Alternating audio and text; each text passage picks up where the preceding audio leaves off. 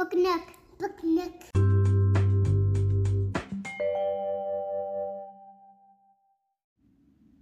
Hi, this is Adriana, and today I am reading Ruth and the Green Book by Calvin Alexander Ramsey with Gwen Strauss, illustrations by Floyd Cooper. It was a big day at our house when Daddy drove up in our very own automobile, a 1952 Buick. It is the most beautiful color. Daddy calls it sea mist green. He bought it for his new job, but first we planned to go on a trip to visit Grandma in Alabama. I was so excited to travel across the country. I packed my own bag, and Mama said I could take Brown Bear with me for company, even though I'm almost too old for him. As we drove out of Chicago, it felt funny to see the neighborhood disappear and then the streets and then the buildings. I love all the green grass and hills and trees. Daddy has told lots of stories about when he was a boy in Alabama. He made us laugh. Eventually, we stopped and had a picnic lunch that Mama had packed. She had been cooking all week to get ready for the trip. After driving for a long time, we stopped at a service station to fill up on gas. As Daddy was paying the station attendant, Mama asked for the key to the restroom. The man said we couldn't use the restrooms because they were for whites only. Mama and I had to go into the woods. I was embarrassed, but Mama said the people who should be ashamed of themselves were those service station owners. I was tired when Daddy stopped the automobile. I asked Mama where we were, and she said we were going to spend the night in a real hotel. We watched Daddy talking to the man behind the desk. Daddy was smiling and pointing to us, but the man shook his head and turned his back. Daddy came back out and slammed the car door. He never slammed the door before, so I knew he was mad. I wondered what happened, but I knew somehow it wasn't a good time to ask him. Mama gave me a look that said, "Ruth, just keep quiet." So that's what I did. We kept on driving through the night. Mama took a turn so Daddy could sleep. I fell asleep with Brown Bear as my pillow. We must have pulled off the road in the middle of the night because when I woke in the morning, we were all curled up in the car. I was stiff and hungry. Mama gave us cold biscuits and jam for breakfast. She said we could sing to cheer ourselves up. We sang a lot that day as we crossed the country. We had picnics at roadside stops for lunch and dinner because all the restaurants had signs in the windows that said we couldn't eat there. It seemed like there were white-only signs everywhere outside of our Chicago neighborhood. I felt homesick, and I hugged Brown Bear close all day. When we crossed into Tennessee, Daddy said his friend Eddie lived close by. He was sure we could sleep there. Eddie was so happy to see us. He gave me a big hug and told me that he knew me when I was real little. His wife Alice cooked us a warm meal, and I ate too much. Daddy and Eddie used to play music in a band before they went off and fought in the war. They talked about how they traveled a lot back then and how they always had a hard time finding places to rest and eat. Daddy shook his head and said he had hoped that the war had changed things, but now he could see he was wrong. That night, I went to sleep to the sound of Daddy and Eddie playing music together. Brown Bear and I were happy to sleep in a real bed with a real pillow. The next day, as we loaded the car, I heard Eddie talking quietly to Mama and Daddy. Eddie warned them about what was ahead. Someone called Jim Crow.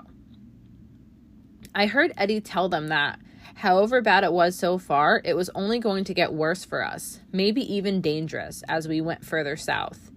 Then Eddie saw me listening, and he picked me up and told me not to worry. He said that I should look out for Esso service stations along the road, because the people there would be nice to us.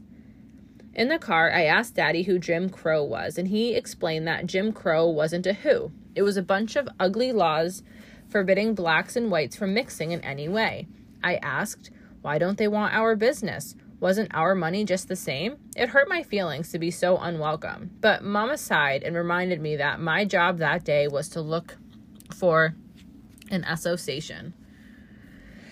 I spotted an Esso station near the Georgia border and sang out for Daddy to stop. Daddy filled the car up and asked the man if he knew where we could sleep for the night. The man showed us a pamphlet called The Negro Motorist Green Book. He explained this book was started by a postman Mr. Victor H. Green to help Black people who were traveling. It lists places in lots of states where we would be welcome to sleep, eat, shop, get a haircut, and all kinds of other information besides. Right away, Daddy bought our very own copy for 75 cents.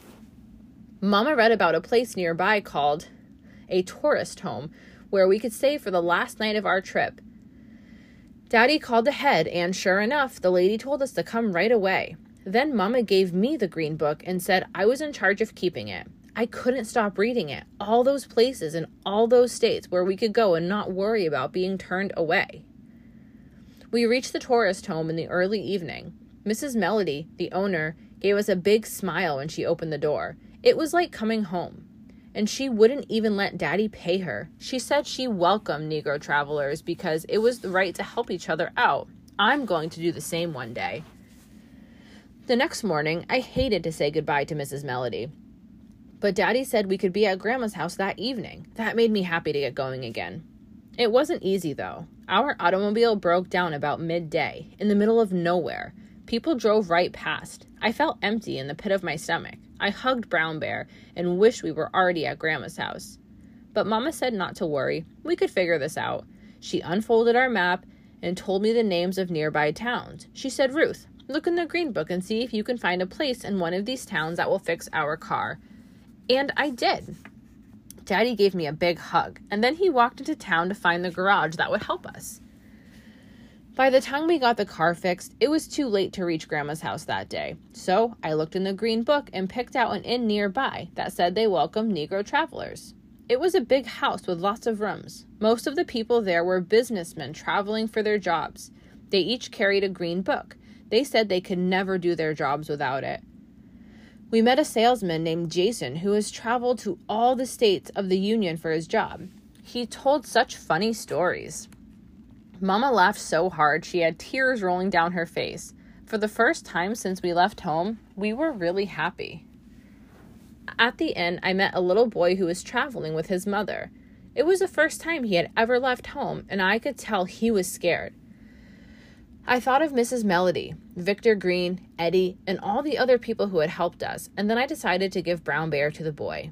I told him that Brown Bear was a good traveler. I'm too old for Brown Bear now, and the little boy needed him more than I do.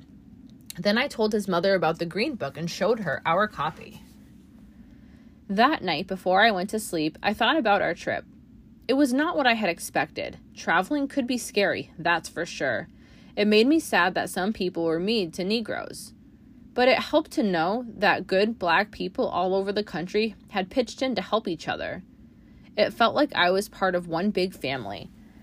Plus, tomorrow, I would finally see Grandma and tell her what a great green book guide I have been.